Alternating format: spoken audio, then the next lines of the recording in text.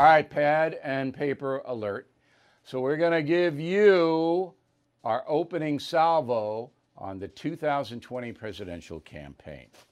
Now, this is my 11th campaign covering as a journalist. 11. And the first one was 1976. Whoa.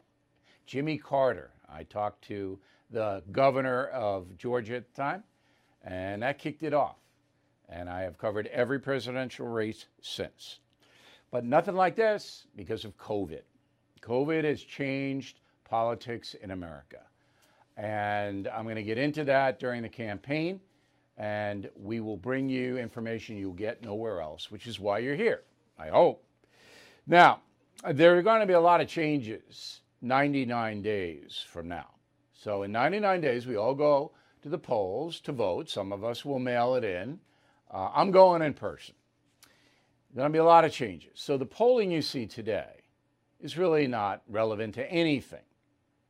It does give you an indicator of popularity or trends, but it doesn't mean anything. I can guarantee you the next 99 days will be turbulent in this country. Major changes are going to take place right before our eyes, which is why I'm glad you're here. And I can predict the outcome of the race probably by Halloween. Remember last time, Hillary versus Trump? 5 days out, I predicted the winner. When all the other polls, except for Rasmussen, had Hillary win. I knew Donald Trump was going to win. I think I'll be able to give you that on Halloween. And that's fitting, right? Now, let's start with Donald Trump. Let's evaluate him, where we are right now. Again, this is going to change, but here's where we are right now.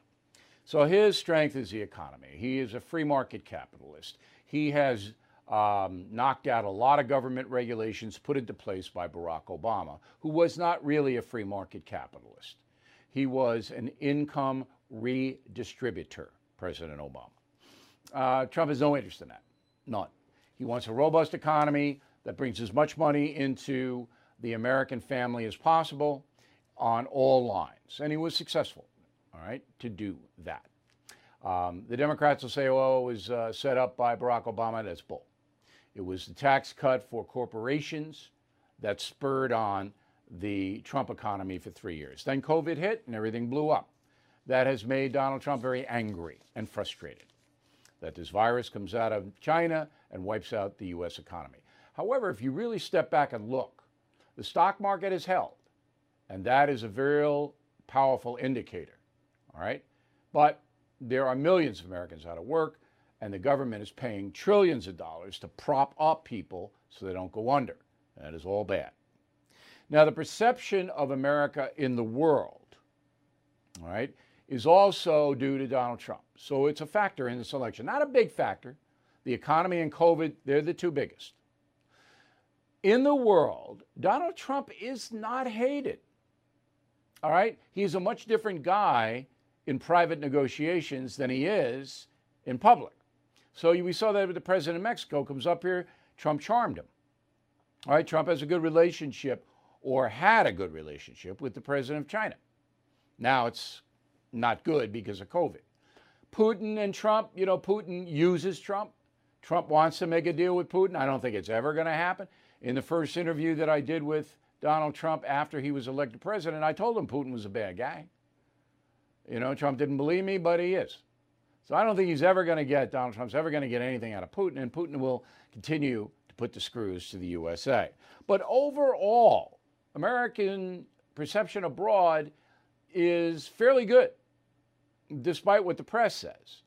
The leaders understand that they have benefited from the American economy. In Afghanistan, Donald Trump wants to pull the troops. You know, look, if it were me, I'd do the same thing. What are you, 20 years in there? 20 years? The Afghans are going to have to take care of it. And if ISIS goes back or Al-Qaeda, then we'll drone them. We'll blow them up in the air. But we got to get out of there. So Trump's instincts there are right.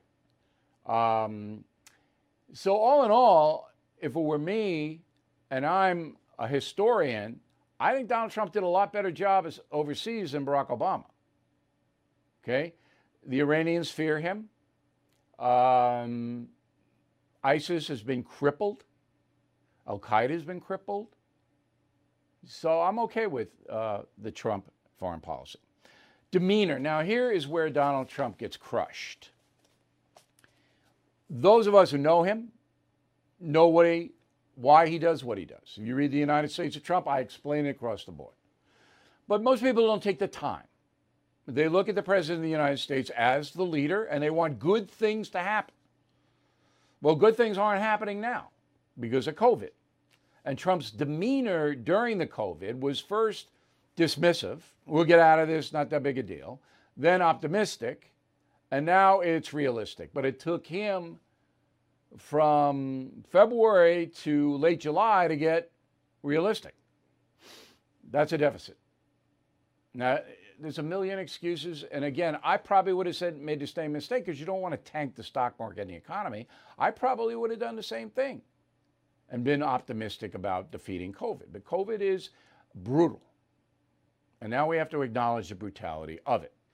I am still optimistic we'll get a vaccine, a medicine to fight it. I can't. This is just a hope. But I know the people who are working on it, and we'll tell you some specifics later on in the program.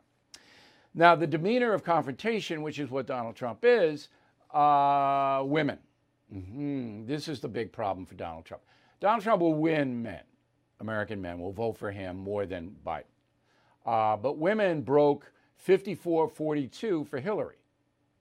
Could be 65-35 this time around, which would sink Mr. Trump. If women break big for the Democratic Party, it's all over. So he's got to get women back to looking at him as an effective leader. Not going to be easy. Many American women are fearful of the virus, very afraid for their families, their parents, and all of that. Men are afraid too, but they don't demonstrate it as much as women.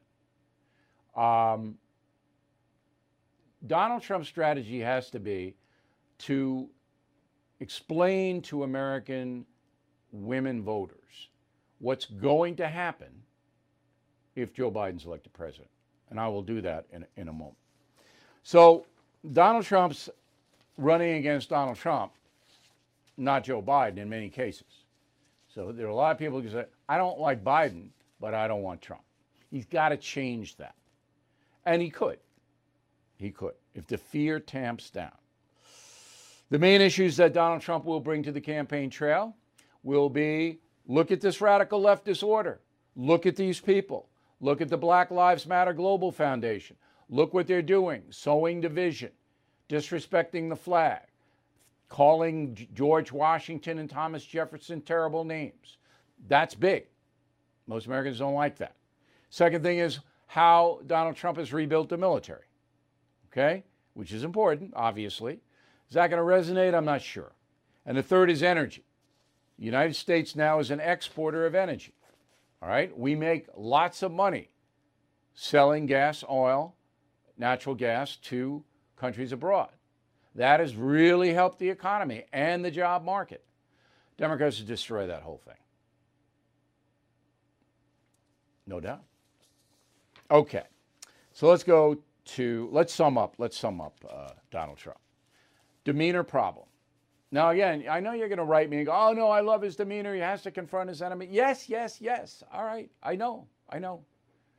But people on the fence, not pro-Trumpers, all right, they get put off a little bit.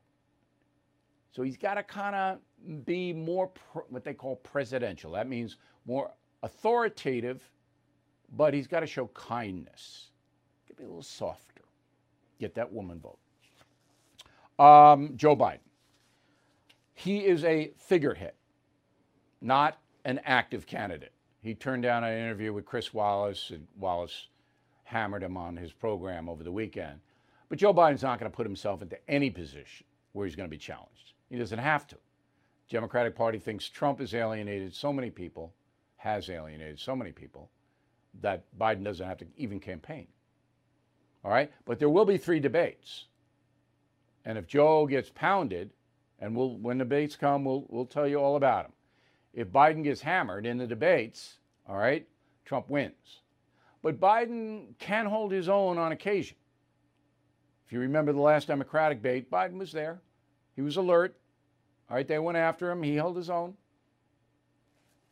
Now, Joe Biden had a very interesting career. He's been in the Senate since 1972. Can you imagine that? 1972. 48 years. But you have to take the 8 years that he was vice president out, but he's been in Washington, position of power. Okay. 29 years old, he was the 5th youngest senator in history. He was elected from Delaware. All right, in 1972, the year he was elected, his daughter and wife were killed in a car accident. Boy, tough one. So Joe Biden has had a life of ups and downs, no doubt about it. The thing that bothers me personally about Biden is that he changes core beliefs. Whenever somebody does that, I need an explanation. So abortion, for example, I mean, that's a pretty tough one to change on. All right, so when Roe v. Wade was passed in 1973, Joe Biden, as a senator, said it had gone, quote, too far. Roe v. Wade, too far. But now, all right, Joe Biden is the big abortion guy. And he wants me to pay for abortions, even though I'm a Roman Catholic. All right, he wants the Hyde Amendment to be rescinded that protects people of faith from paying for abortion. He doesn't want that anymore. And he's Catholic. So how do you go from Roe v. Wade was too far to I want you, O'Reilly, to pay for abortions? I don't know how you get there. I don't know how you get there. Crime, 77, Joe Biden pushed for mandatory minimum sentences for crimes. So you do this, you get that. You do this, you get that. Okay? Tough guy. Tough anti-crime guy in 1977. Now, Biden doesn't want cash bail. What? How do you go from mandatory minimum sentences to don't want cash bail? How do you get there? It's crazy. Okay? China. Back then, China was his friend. Now, his son made a lot of money from China, so maybe that had something to do with it. And I'm not being cynical or a wise guy. I don't know. But Biden was going, hey, they're good guys. They're good guys. China, got to work with them. Now, quote, we are in competition with China. We need to get tough with China. They're a serious challenge. And every single step that Donald Trump is taking only exacerbating the challenge. Gobbledygook, but, you know, now he's tough. So you can go back, I give you 10 more. But Joe Biden doesn't have any core values. You know, his value is I want to win. I want to be president. I'll say what I have to say. The problem with that is that about 25% of his party are radical leftists who want socialism. They want to do away with the capitalistic system. And he's not going to control those people. I mean, look at Bernie Sanders. You can't get more radical than Bernie Sanders. All right? He would have us in the Cuba system. That's what we'd have. But Biden, he likes Bernie. I think the compromise that we came up with, Bernie Sanders, is excellent. Okay? I express my gratitude toward Bernie for working together to unite our party. And Bernie Sanders says, quote, I think the compromise we came up with will make Biden the most progressive president since FDR. All right. Power to the people, right on. So you can expect a massive amount of changes in our capitalistic system. Let me give you specifics. Biden's going to raise corporate tax. The one thing that stimulated our economy, he's going to raise it. He's going to raise tax on me and every other successful American. He's going to raise the capital gains tax to a very high level, double it. It's going to wipe the stock market right out. I'm not buying stocks. Why would I pay 50% on any gain I have in the stock market, which is risky? I'm not going to do that. All right? Nobody else is going to do it. Stock market, boom. Okay. Corporations are going to move assets back overseas. Remember, Trump grabbed them, said you got to move them back to America, which many of them did because they got a tax holiday for doing it. Now they're going back overseas, where they're not going to be taxed as much. Affluent people will leave the country. Nations like Uruguay already telling Americans, come on down here. You got $100,000, you buy an apartment, we'll give you citizenship, and nobody will touch your money. You got to renounce U.S. citizenship, or the IRS will get you. But a lot of people will, particularly if a wealth tax is proposed, and Bernie Sanders wants a wealth tax. That's confiscation of private property. That's confiscating private property. All right, that's what it is. Now, it's unconstitutional, and I think the Supreme Court would rule it that way, but you're going to go through a big thing to get there. But the most important thing is energy. All right? So a Biden administration wipe out oil, gas, fracking, natural gas, all that's gone. All those jobs are lost because of the Green New Deal. And we'll have windmills and solar panels. Let me break this to you. China and India aren't putting windmills in. All right? So no matter what we do, they're not going to do it. So what good is it? We destroy our whole energy industry here. And that's exactly what will happen. And the federal government will take 10 trillion tax dollars and invest it in windmills. 10 trillion, which will then raise the debt to 40 trillion, which we can't pay back. Then the US dollar, the currency of the world, starts to go like this. And all your savings, all your IRAs, all your retirement, your college fund, everything starts to go like this. You can't owe $40 trillion. This is what's going to happen if the Democrats win the House, the Senate, and the presidency. Because they say it. They say it. They're not deceiving us. So what we're going to do. Okay. Now, as far as foreign policy is concerned, it goes back to the Obama foreign policy. We're one nation among many. We're not exceptional. We don't lead. We follow. Okay. Immigration. Open borders. Absolutely. Biden was not going to beef up the border. Not going to do it. All right? People will come in, pour in. Even though you say, well, why would they pour in with high taxes? They don't have to pay the high taxes. It's only people earning more than $75K that'll pay the high taxes. Anybody below $75K, they're not going to pay any tax. Okay, sanctuary cities, fine. Amnesty for all the illegal aliens here. That could be between 15 and 20 million. And fast track to vote. Once 20 million new foreign nationals get the vote, one party state. Republicans never have a chance again. That's the ultimate goal of the massive immigration funded by George Soros and the radical left.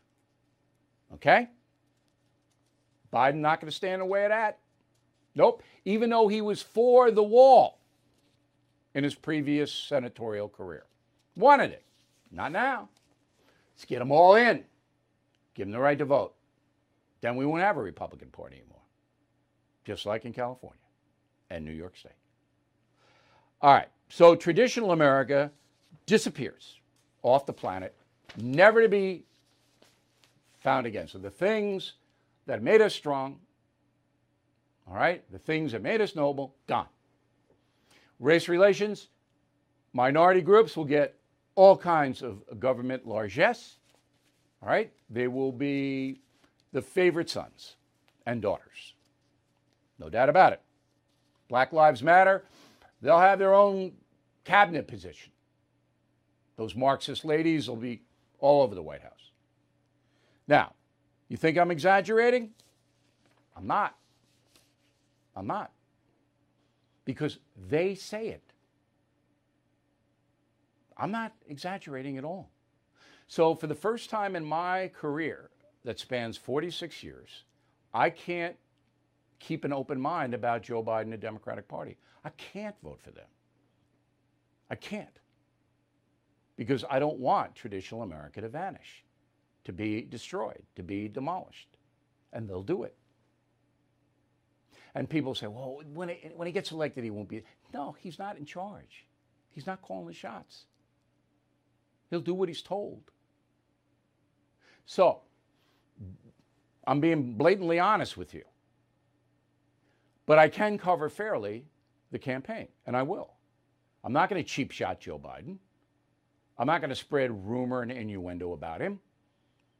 I'm not going to take things out of context. I'll make fun of him, but I'm going to make fun of Trump too. That's what I do. I'll report honestly every single day for the next 99 days what happens. I will do that. But you should know, because I'm an honest guy, that I could not possibly vote for any Democrat this time around. No one. Because that's the party that wants to destroy traditional America. That's it. That's kicking off our election coverage. It's as honest as I can be and as fact-based as I can be. Let's bring in our pal, Mark Penn. He's coming to us from Washington, D.C. He is a president of the Stagwell Group, a private firm that does marketing and analysis of politics. Mr. Penn, how are you? I'm the same, which is tragic for everyone involved. You gave us a poll. You were kind enough to give us a poll that hasn't been released yet, or maybe seconds ago. Your participation in this poll was to gather the data. Is that what you did here, Mark? Well, I'm chairman of the Harris poll, so a month now, for years, I guess 3 years, we've been conducting a monthly Harvard Center for American Political Studies and Harris poll, and it pretty much goes through the American public's attitudes each month and has tracked them for years now. Okay, so I want to go one by one what you found out. The methodology is 37% Democrat, 32% Republican, 28% independent. Let me just ask you one question. When they say independent, do you go left-leaning or right-leaning? Do you do that kind of thing, or is it just independent? No, I keep it in. They say independent. I let them lean Democrat, lean Republican, but I keep them. I don't segment them out as independents. All right. In this 28%, do you have any idea how many lean Republican and lean Democrat in this poll? No. Okay. No, because it changes. That's the whole nature of American politics. Okay. I'm just, you know me. I'm a simple man, and I have very simple questions. All right. So the first one I want to ask you about is the country on the right track or wrong track? Wrong track, 65%. All right, right track, 27%, an all-time low for the Harvard-Harris poll. Now, I assume this is COVID-based, most of this? Yeah, well, as you can see, although the country has believed that the country is on the wrong track for a long time now, but as you can see, there was a severe kind of jump up after, given what's going on with the virus, which makes sense. I mean, the economy was great. Even when things were good, most people still said that they weren't sure about the direction of the country, as opposed to the economy, where, in fact, they had been almost ecstatic. And I really got some of the highest ratings of the economy until, of course, now where those nosedive. No question about that. I blame the media for a lot of the disenchantment in the country, but it's just me.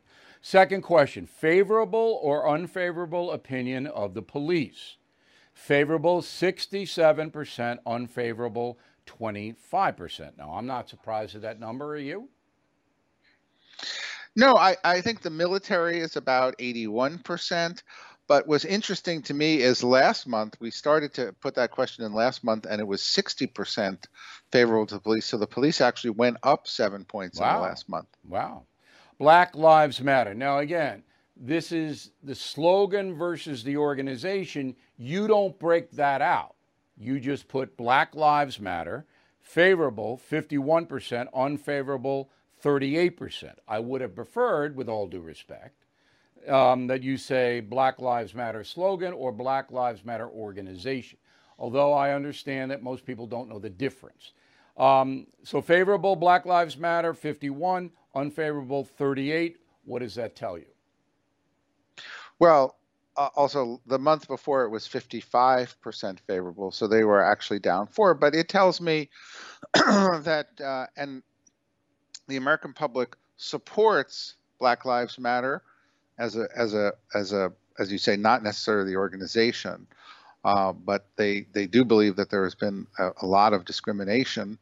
And second, they also support the police. In fact, they support both Black Lives Matter and the police more than they support the Democrats, the Republicans, or President Trump. Okay, and that's easy to do.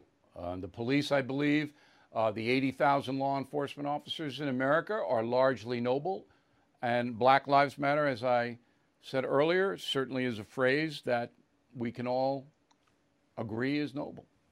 Okay, next question. If the election for president were held today, who would you vote for? Biden 55, Trump 45. And that's pretty much the prevailing wisdom, correct?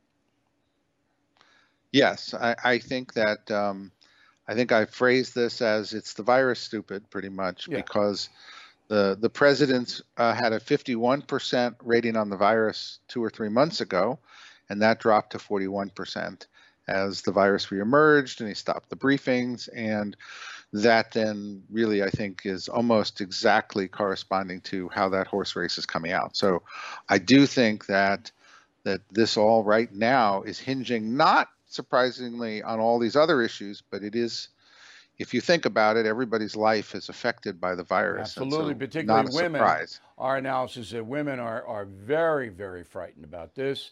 And since Trump lost women last time, 54-42, he's behind even more. But if there's a vaccine next week or the week after or September 10th, the race changes, in my opinion. Do you agree with that? Well, yeah, because the president was doing better, much better 2 or 3 months ago. And so it's easier for voters to do what I call snap back, which is if I previously supported somebody, if they then come back to the kind of performance that I supported, I can snap back. So that's why I would never say this race is over. I would say that right now it seems to be correlated to satisfaction with handling the virus. Yep. And that could change. A now, the vaccine announcement would be a major shock. Sure. And the debates. The debates are going to be big this year, particularly for Joe Biden. If he does not do well in those debates, everything's going to change as well, in my opinion, my humble opinion. Okay, next question. How concerned are you that crime is increasing in American cities? Concerned 77, not concerned 24. Obviously, crime has shot up once the violent protests began, as the criminals use the protest shield to commit carnage. Is that the way you see it? Well, in a follow-up, maybe you're going to read that next. We asked people, why do you think violence increased? And they gave the protests as answer number one, followed by increased unemployment as answer number two. So I don't know that I can draw all of the statements that you made, other than report to you that as the follow-up question, why, that is what they answered. Yeah, but I mean, I think it's the protests that really lit the fuse here. Final question. Who do you think will do a better job at curbing violence in the cities, Biden or Trump? Biden 54, Trump 46. Now, Trump is the law and order guy. Biden has not said very much. Why is he ahead? Well, remember, Biden's getting 55, so anything that he gets below 55 for is actually a slight weakness compared to a strength when you analyze polls.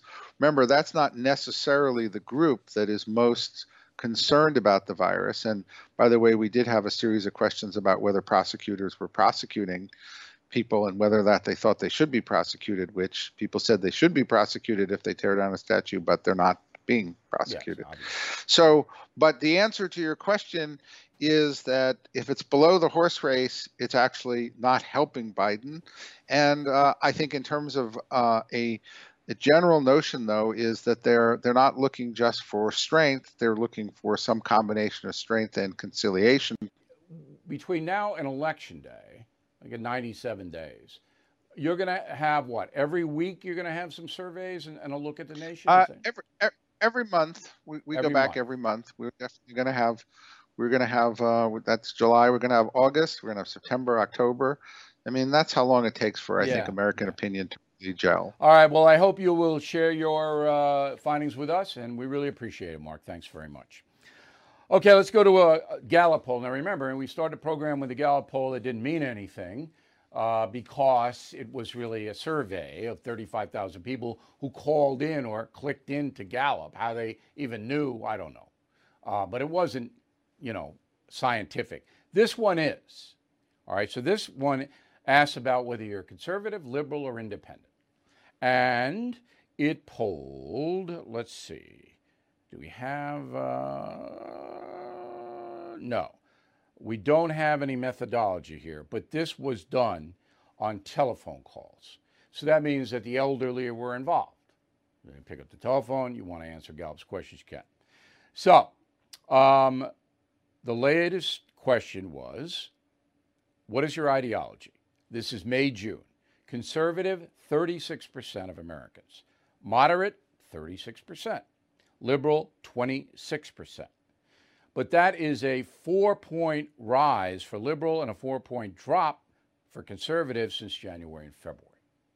And again, is that virus related? I don't know. But when you have a largely militant liberal media, you're going to see that. But conservatives still more than liberals by 10 points. So there's a new book out called Defender in Chief, Donald Trump's Battles for Presidential Power. Okay? Just came out yesterday.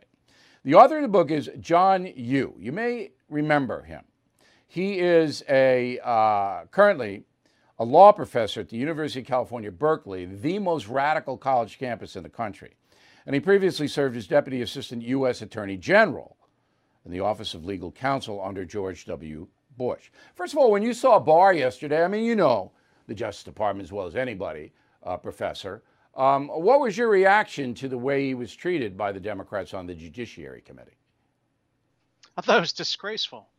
In fact, it reminded me, sadly, of these fake baseball games we're watching where they put cutouts of the fans up in the stands. Because the way Barr was treated, they could have just had a cutout of the Attorney General there. They didn't really ask him any questions that they wanted to hear answers to. They were using him as a prop for campaign commercials and set speeches. I thought it was terrible, and I thought Barr did a good job. I thought America saw someone who was patient, well-prepared, and I thought gave good answers when he was allowed to speak at all.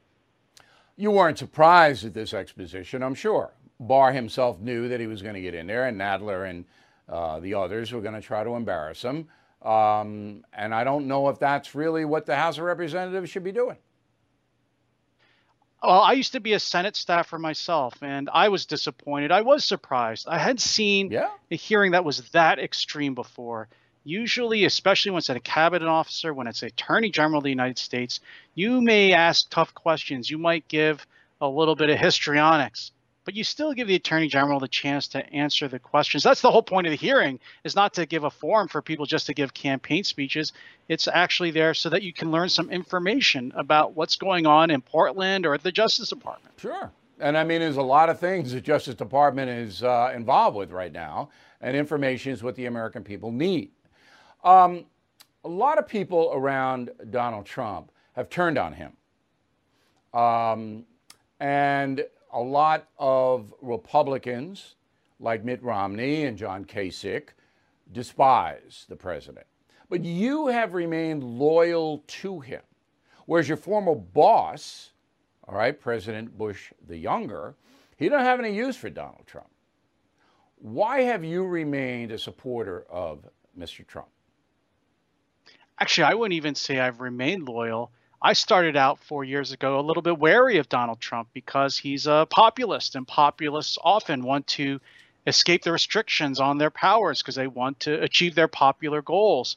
But what I found over the last 3 or 4 years is I've come more and more steadily closer to the president's views because I found, and it's very much what you said about Portland, very much what you said about these hearings, it's his critics, his opponents who want to overthrow the Constitution, overthrow our political traditions and the way we've run the country for the last 2 centuries. And I found that even though he's a populist, Trump became an unexpected defender of the Constitution. He's the one who's saying, of course, we can send federal law enforcement into our cities to protect federal property, federal personnel.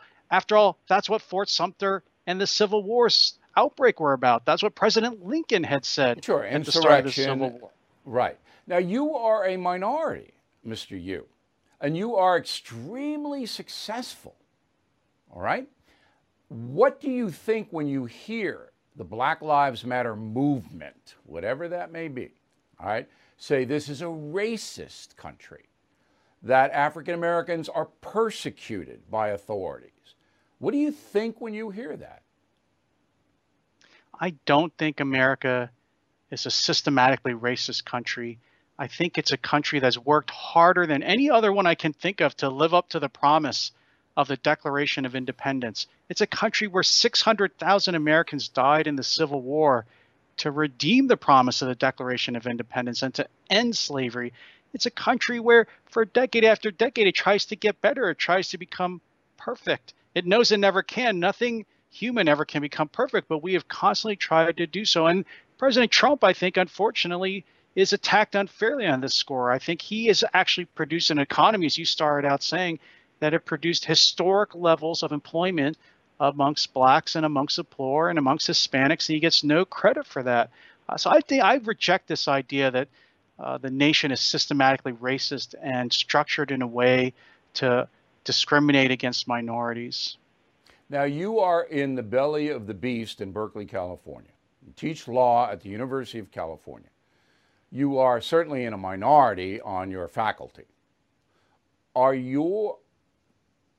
you have a problem out there on that campus? Do you believe that your freedoms, speech, expression, are being violated out there? I have to say, I actually like the company of liberals. Maybe it's not good for me. Maybe I'm a country. Maybe I like you, Bill. I like to argue with people. I bet you like being around liberals too. But I do worry at what I see happening on our campuses. I do see the emergence of this kind of intellectual orthodoxy, which is steadily canceling speakers, canceling classes, trying to drive out professors who have conservative views or just unorthodox views. That's not the way universities work. They only work if all ideas can get out there, fight against each other, and the best ideas win. So that's what's made American colleges and universities the best ones in the world. But I worry if we keep it this in the same direction we've been going, we're going to fall behind our competitors in Asia and Europe. Well, we're also going to fall behind in our freedom capacities because now all of our freedoms are in danger with the cancel culture. Final question for you. And I'm sure you've thought about this because you're a man of thought. By the way, Mr. Yu's book, Defender in Chief, is a very, very relevant study of what the Constitution really says. So if you want to understand what our country's really about, then this book is a must, Defender in Chief. Do you know, Professor, what is driving this incredible hatred toward our country on the part of the Black Lives Matter movement and the anarchists that we're seeing in the cities? What's driving that? Unfortunately, I think you could say this is the college campus is now coming to the rest of the country. These are ideas that have been fomented in our universities for the last 20, 30, 40 years, but people I don't think took them seriously because they never thought they would be put into practice. And I think what's behind this is power. It's the idea that certain classes of people should just make any arguments necessary to try to seize power. That doesn't mean anyone's, as you said, no one's approving of police brutality. No one wants George Floyd's of the world killed. And there are systems and methods for investigating and punishing those responsible. But I think broader arguments to say that the police are all inherently racist, that the government is inherently racist, I don't think that's true. So what's really behind it is just an effort by people who are out of power to try to take over. And I think it's really, as you point, I think a lot of the inspiration from it comes from failed Marxist ideas, which have failed every time they've been put into place. You look at countries where Marxism took over, tens of millions of people have been killed by their own governments. That's the last thing I think we want in the United States. All right, Professor, we really appreciate you taking the time. Good luck with the book. Again, it is Defender in Chief by John Yu. We'll talk soon. And on the subject of the police, here's a little payback. So 100 police agencies have told the Democratic National Committee they're not going to help out at the DNC convention. 100. What do you think that is?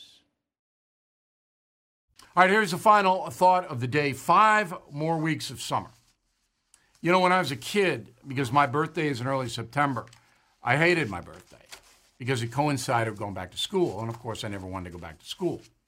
And August was a bad month because it was the month before you had to go back to school in New York. So 5 more weeks of summer. And I got a lot of friends, you know, they were going to go on trips, and I got to get out to California. I mean, I got to get out there. I don't know when I'm going to do that, but I got so many things I got to do in California. So how do you make the most out of the 5 weeks? First of all, you got a car. Gas is cheap. So you look at a map. Around maybe 200, 300 miles of where you are. Someplace that you haven't been. You know, I send people up to the Adirondacks in New York State. Places up there in need of help. Beautiful this time of year. Lakes, and mountains, hiking, and, you know, good food. You just drive it. And you're there. No COVID in the Adirondacks. I don't think it's allowed. Governor Cuomo banned it. Or you go to northern New England. Okay, to Maine, the Maine coast. I know there's a shark out there, but you know, water's too cold anyway. You can swim in a lake or this and that. Anywhere around where you are, all right? And you throw the urchins in there, or you take your parents, your old elderly parents, or whatever you may do. But do something. You got 5 weeks. Do something fun. Plan it out. This is a time where you can get reservations. You can do what you want. But just don't sit there and moan. All right, summer is a great season. All right, I'm taking advantage. This weekend I'm in the ocean almost all the time. And if the sharks want to tussle, I'm ready. I'm ready for them. There's no sharks where I am because the water is so turbulent, and you got to know what you're doing in there, or you're going to wind up in Portugal. But anyway, my final thought of the day is I want you to enjoy the last 5 weeks of summer, but you got to plan. Thank you for watching. We'll see you soon.